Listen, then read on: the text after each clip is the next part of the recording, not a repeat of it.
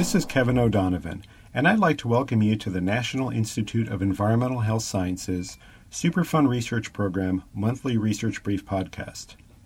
This month, we'll be looking at how SRP researchers are using nanoparticles to learn how bacteria are able to reduce the toxin chromate into a less hazardous form. The research brief, number 196, was released on April 6, 2011, and was written by SRP contractor Maury Navakian in conjunction with SRP-supported researcher Dr. Joseph Irudayaraj from Purdue University. Chromium is an important metal that is an essential human nutrient and has a use in a wide range of industrial applications. Where chromium-3 is needed to process sugar, protein, and fat, the hexavalent form, chromium-6, is a known human carcinogen and a pervasive environmental contaminant.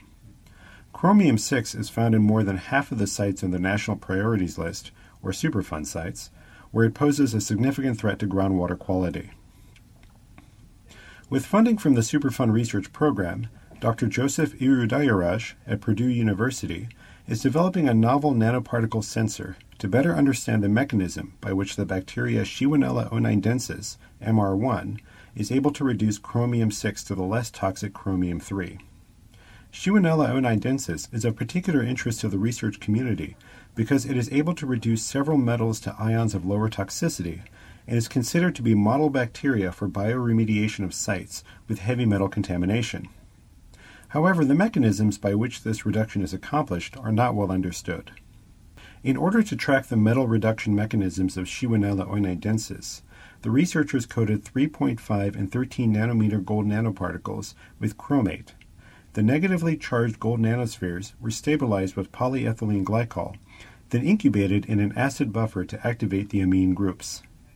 Finally, the nanoparticles underwent a prolonged interaction with chromate molecules, which formed a uniform layer on the gold particle surface due to the electrostatic interaction between the chromate and the amine groups on the nanoparticle's surface.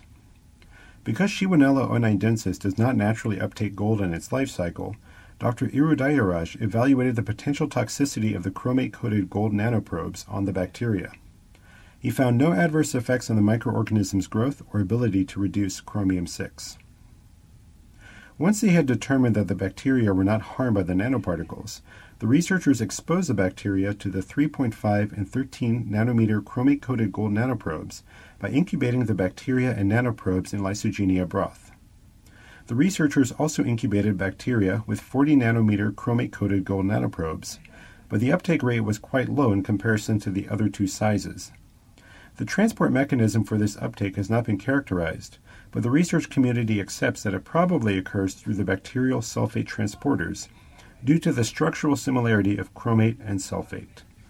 Dr. Irudayaraj's research team used surface-enhanced Raman spectroscopy, SERS, and confirmation studies with fluorescence lifetime imaging, FLIM, and inductively coupled plasma mass spectrometry, ICP-MS, to quantitate intracellular chromium-6 and chromium-3.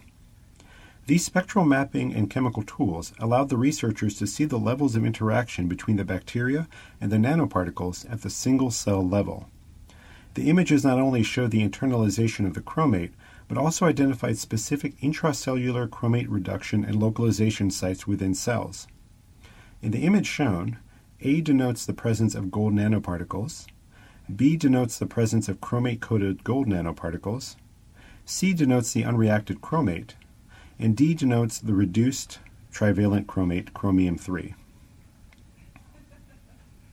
The researchers noted that some cells exhibited spectroscopic peaks indicating the presence of either chromium-6 or chromium-3, while other cells did not show any chromium peaks.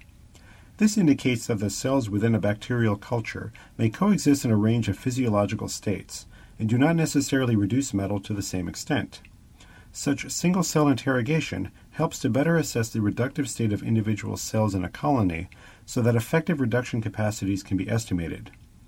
With the appropriate integration of cell sorting tools, organisms with superior reductive capacities can be isolated for designing effective bioremediation strategies.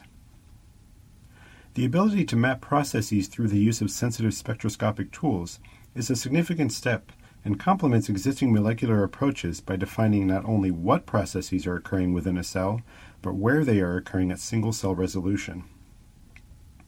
Nanoparticles have predominantly been used for biosensing and in biomedicine to detect biomolecular targets. Dr. Irudayaraj's work integrates SERS with multifunctional nanomaterial to monitor biomolecular interactions in bacterial cells, and points to a more fundamental application of nanotechnology in understanding cellular processes.